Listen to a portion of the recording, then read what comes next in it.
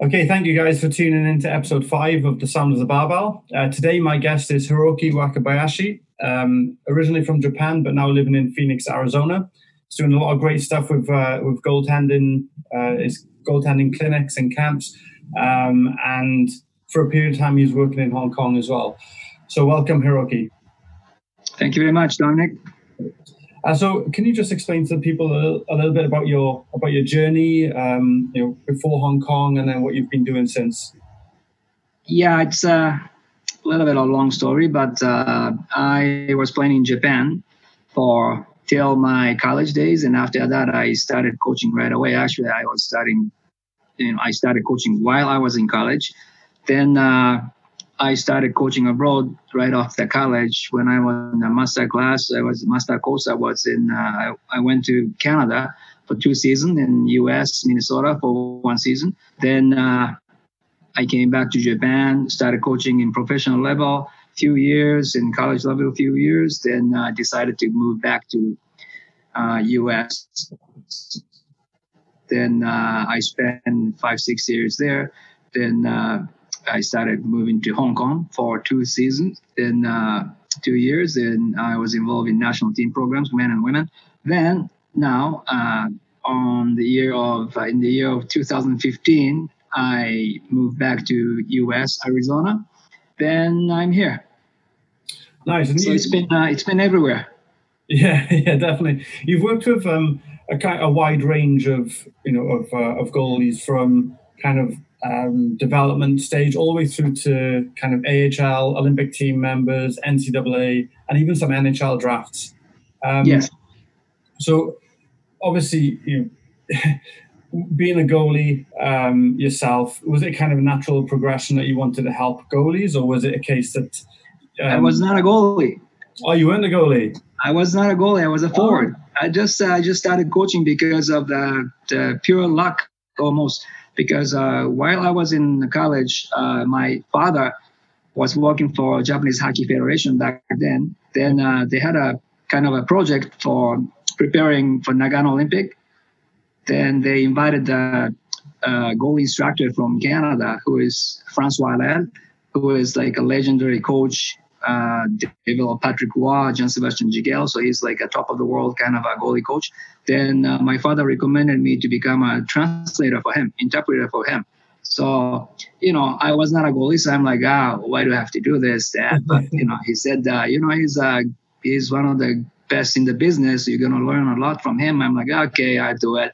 Then after a lot of conversation with him and a lot of good beer drinking with Francois, we become a really good friends. And I thought coaching is really cool. And what he does what he's doing still is very, very innovative. And, he's a coaching genius. So I was really impressed and I wanted to become coach. So that's how I started coaching goalies. So I wasn't even a goalie. You didn't start and go, oh, wow, okay, awesome. Now, growing up in the UK, generally in a lot of sports, the way the goalies were chosen when we would play some pickup hockey or pickup football or anything, it was always the kind of last ones left that would go in goal. Obviously, times have changed now because it's a very specialised position, not just in hockey, but a lot of different sports. But do you find that goalies have a specific mindset that's a little bit different to players? Oh, yeah, of course. Mentally, you really have to be tough, and you really have to be, yes, you have to have kind of a thick skin, because every mistake you make means it's a goal.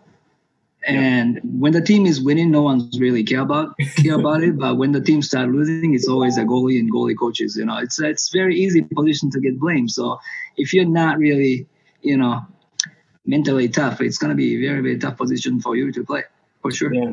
For sure. And also you've got to put yourself in front of pucks that are flying up to 100 miles an hour as well. So you also have to be very brave as well. I think so. So personally, that's the last thing I will do. I was not a goalie, and that's the last thing I would do. I just teach. That's all. Definitely. No. it's interesting that you mentioned that you were a forward and then you've become, I guess, goalie coaching has become your thing now. Do you think that's important for younger players when they first start playing to try out every position, or to try it in goals? Because a lot of players, when they start, they want to be the Sidney Crosby, they want to be the Conor McDavid. Maybe not many people want to be like the Dominic Hasek or the Jordan Binnington. Do you think that players at a young age should try all positions? Yes, definitely, because you never know what's going to be good for you. Then, especially, playing goal, that's going to help you in the long way. Even if you're not becoming a goalie, you will see the hockey from quite different positions. So I would suggest like every younger students to try everything, especially when you want to be a goalie for the first time. Yes, I understand. I talk to many parents, and they're saying like, well, he wants to be a goalie, so that's what he wants to do. And he's like 6 years old. I would have to say like, no, you have to play somewhere else too. You have to start as forward, defense, and maybe after a couple of years, you start playing goalie full time. It's okay to put your pads on for, a few times a week or whatever, but you cannot become full-time goalie, I would say, until you hit pretty much like 11 years old, 12 years old. Yeah. And I think another aspect of that is the outfit or the skaters will get an appreciation of how hard it is to be a goalie. So when the goalie does concede a goal, they don't turn around and have a go at them for conceding, because they'll understand how difficult it is. But then also from the other side, as a forward, if you know specific areas to shoot that is more difficult for a goalie, then it helps your forward game as well. So yeah, I agree 100% with you there. Yes, of course. Yeah. So studies and research show that goalies get fewer injuries than skaters. Now, originally, when I first saw this, I was a bit surprised, just because of the nature of being a goalie and having pucks shot at you at 100 miles an hour. But then thinking of the numbers of goalies in the game, you've got maybe one goalie that will play a game, but then you've got 18 skaters. So the numbers kind of make sense. And also the nature of the skater's job, a lot of body checking, whereas goalies generally don't get as much kind of physical contact. Some of the issues that I've seen with goalies mainly are hip and groin injuries, because of the butterfly position, the mechanics of having to get from one side of the net to the other very quickly, the repetitions, and also the anatomy with the hip socket and the femur head. If the hip socket is deeper or shallower, it's going to be different for different players. Different movements will be easier, some will be harder. Obviously, it's hard to prevent 100% of injuries, but what are some things that you've seen goalies doing to help reduce the risk of injury?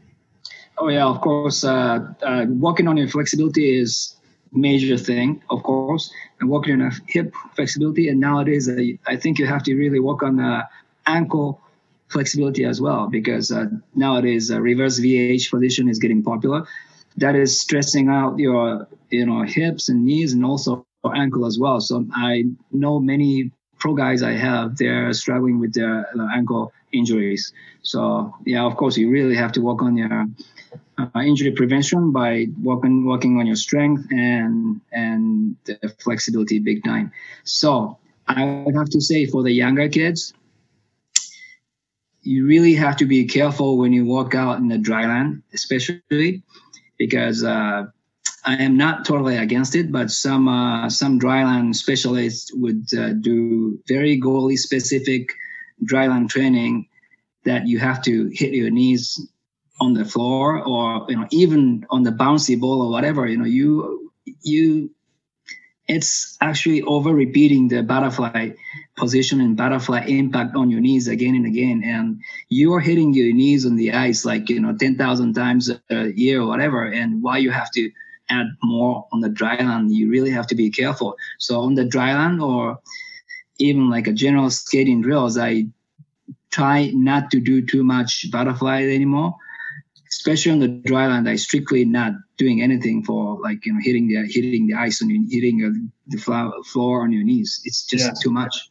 Oh, definitely. And you raised a very, very good point there. Sometimes when it comes to dry land or off ice or strength conditioning style training, you're right. If someone sees, oh, you're a goalie, let's try and do more stuff that you do on the ice. Whereas you should focus on the weaknesses. Don't repeat the same stuff they're doing on the ice. You should look at maybe where they need the extra work. And you mentioned a good point about ankle injuries. Now, obviously I've never played in goal other than a few training sessions many years ago. But your ankle is super important for pushing you across the ice, because you're in a kind of awkward position if you're in a butterfly and you need to push from one post to the other. You need your ankle to be stable and have a good range of motion to be able to get across to the other side. If your ankle is injured, you're not going to be as efficient getting across, which means you'll be slower, which means there'll be more gaps for the forwards to shoot at.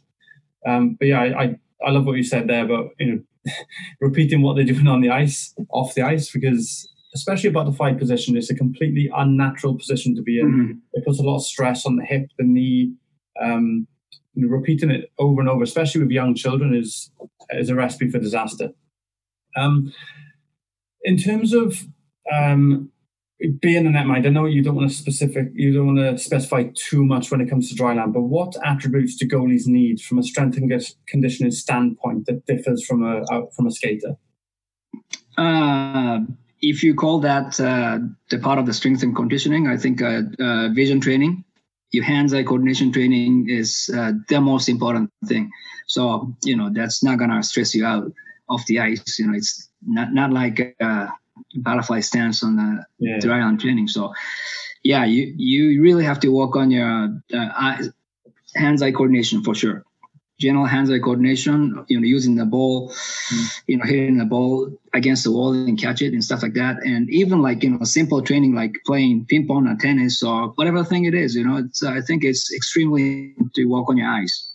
Yeah, definitely. And I see a lot of goalies that kind of will do juggling practice. I like what you said there about, playing other sports like cross training. So you're playing badminton or ping pong or tennis or something else that you're still working some of those attributes, but you're not having the stress of being in a butterfly position or having a puck shot at you all the time. So yeah, definitely, I like that idea.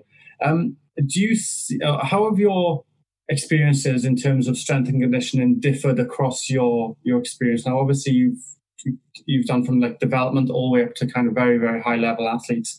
How have the practices compared as you moved across the world and through divisions?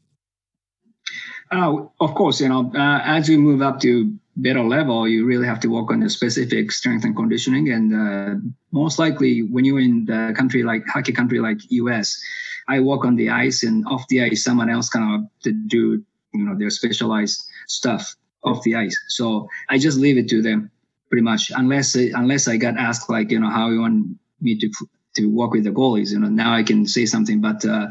They're specialists. They know what they're doing. So usually I just leave it to them.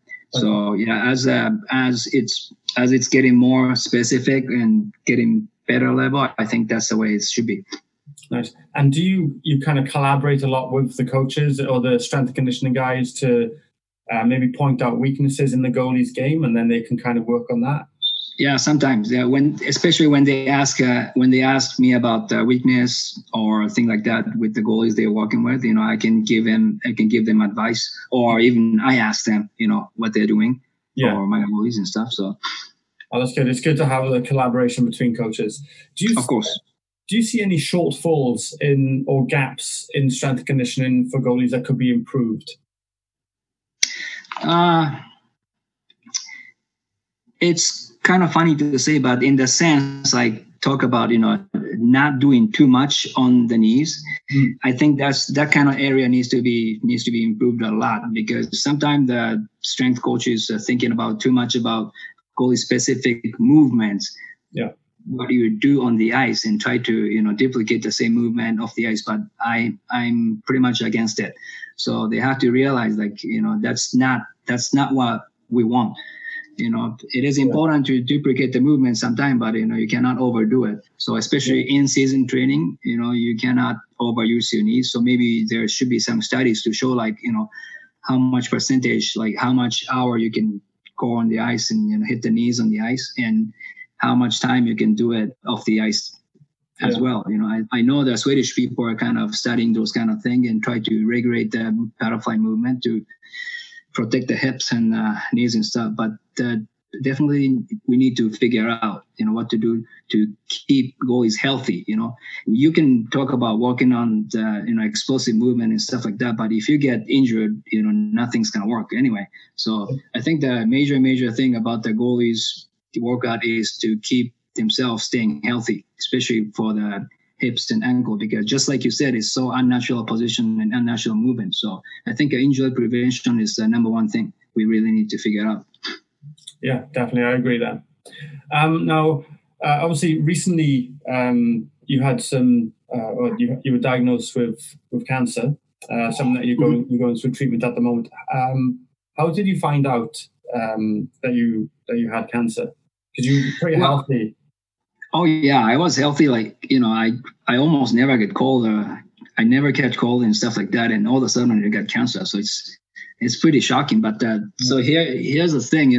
Last year, about July, I was working in the camp as usual, and I started having a back pain, and lower back pain and higher back pain as well. But hockey coach back pain is like so normal. So I'm like, well, it's another back pain. It's not gonna, it's there. So I'm like, yeah, okay, it's another back pain. But, a couple of weeks passed and a couple of months passed, and it's still there, and it just keeps getting worse and worse, and it's coming to the point like I cannot even skate. So I was doing the private lesson with my goalies, and one of the goalies' dad is kind of a physician. He's a doctor.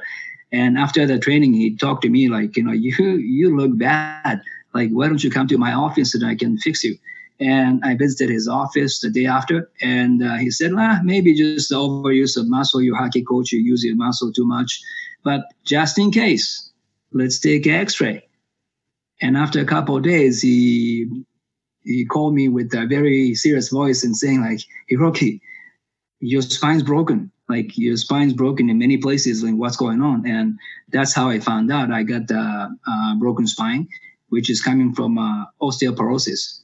So having this, my age and osteoporosis usually does not happen. Yeah. So he's now he has to guess like what's going on, and he's done some laboratory works and some more X-rays and CT scans and everything. And after a few weeks, I found out that I have a multiple myeloma, which is a rare blood cancer. So that's how I found out. Wow. Has it changed your outlook at all on your coaching or life in general? Oh yeah, of course, because especially when that's found out, I was in such pain because, think about that. I have like, 10 broken bones in my spine. So it was very tough for me even to get on the ice, tying the skate was a pain too. So, and obviously, you use your regular life going, laying down on the bed and getting up on the bed, that was a pain.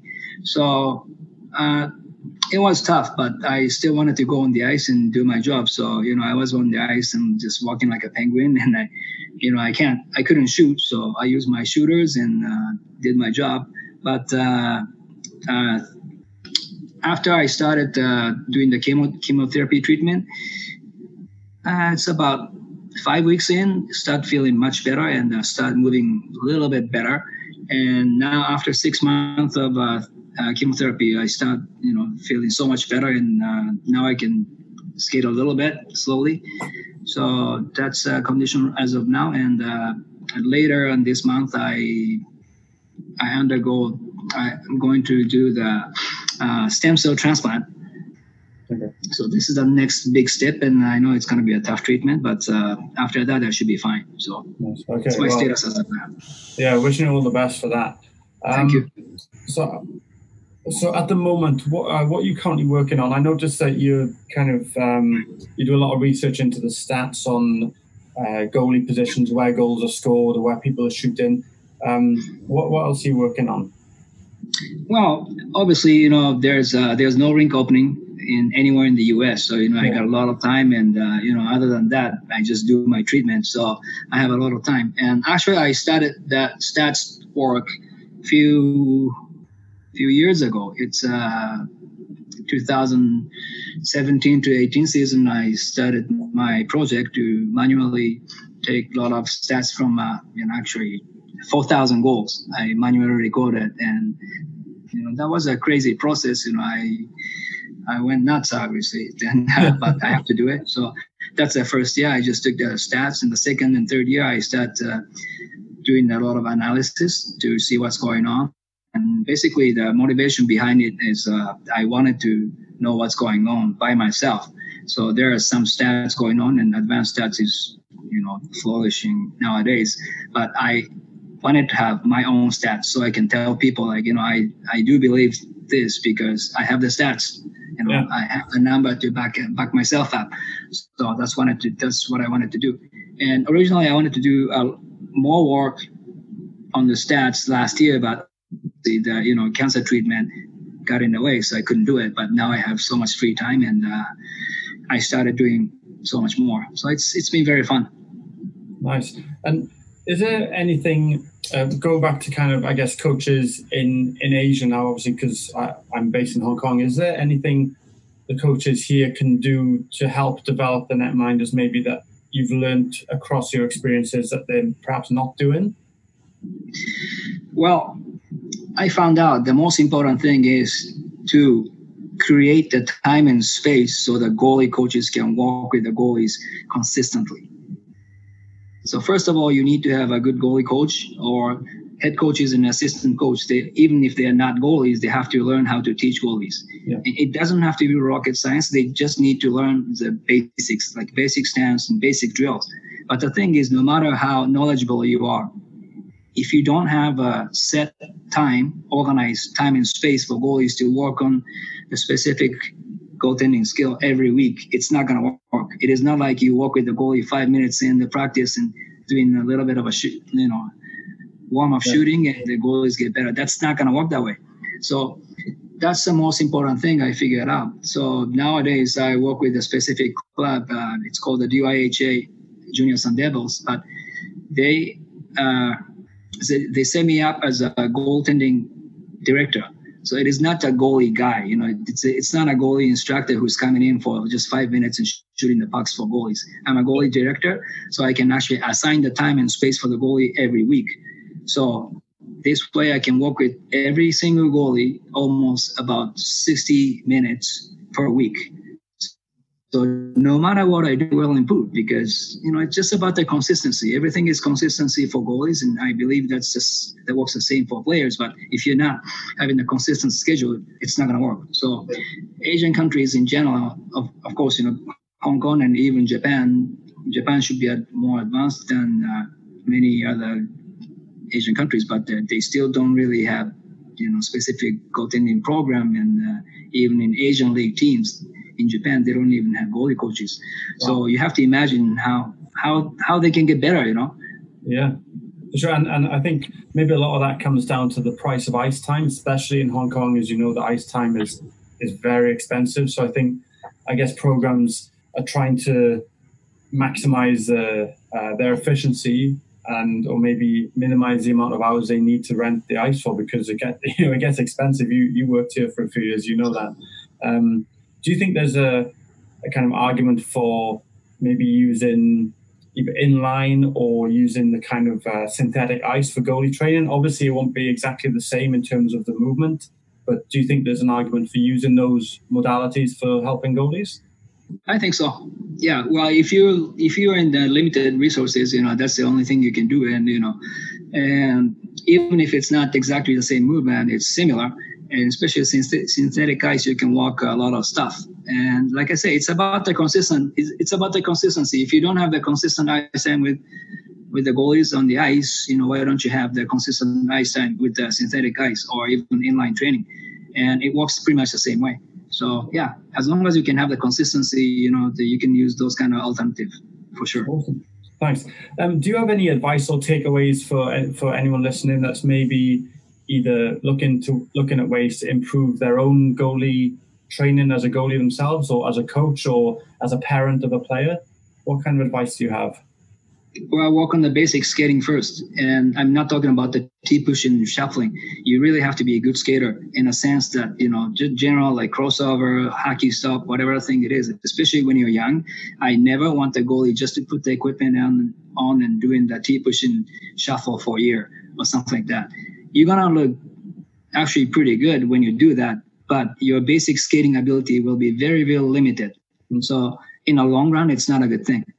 So if you're starting out with forward and defense and, playing that kind of position for like a few years and you're getting better on skates, then now you decide what to do with the stuff and you put your pads on, you automatically are able to do T-push and shuffle without even learning, just because you can skate. Yeah, I think that's it. That's it. So it's it's not a rocket science. You can skate, you can T-push and shuffle. There's nothing work the reversive way. You cannot walk on T-push and shuffle and expect yourself to become a better skater with crossover and stuff like that. It's not going to happen. So I always recommend all the goalies to skate well with the other position. Then you can go to go put your pads on. Yeah, no, I agree with that, and I think people might be surprised to hear that. I think goalies, they need to be the best skaters, but just because they may not have to skate the distance that the skaters do, but they've got to move quick and they've got to get in position quick and they've got to come out and telescope and they've got to be able to move laterally. So yeah, it's it's phenomenal seeing some of the best skaters on the team are the ones that maybe don't skate the distance that some of the other players do, but it's still vitally important. In fact, when I was growing up, some of the better players that I used to play with started off in figure skating, and their edge control and everything was you could just see that they were like better skaters than the rest on the ice hockey team. Oh yeah, of course. So thanks again, Hiroki, for taking the time out today to chat with me about goaltending, and it's good to learn that you didn't start off in net. Obviously, all the best with the next course of treatment that you're going through. I'm sure everyone listening will send their best wishes as well. My next guest on episode 6 is Colin Shields. So for any UK ice hockey fans listening, he's the EIHL all-time top point scorer, and he played on the Great Britain team at the World Championships last year, who won promotion to the top tier to play against teams like Canada and the US. We're going to be speaking about his experience of playing at those kind of tournaments, his experience of strength and conditioning, and also now he's running his own fitness performance gym called Total Performance Fitness in Dundonald near Belfast. So don't forget to tune in for that. Thank you again, Hiroki. Thank you very much for having me.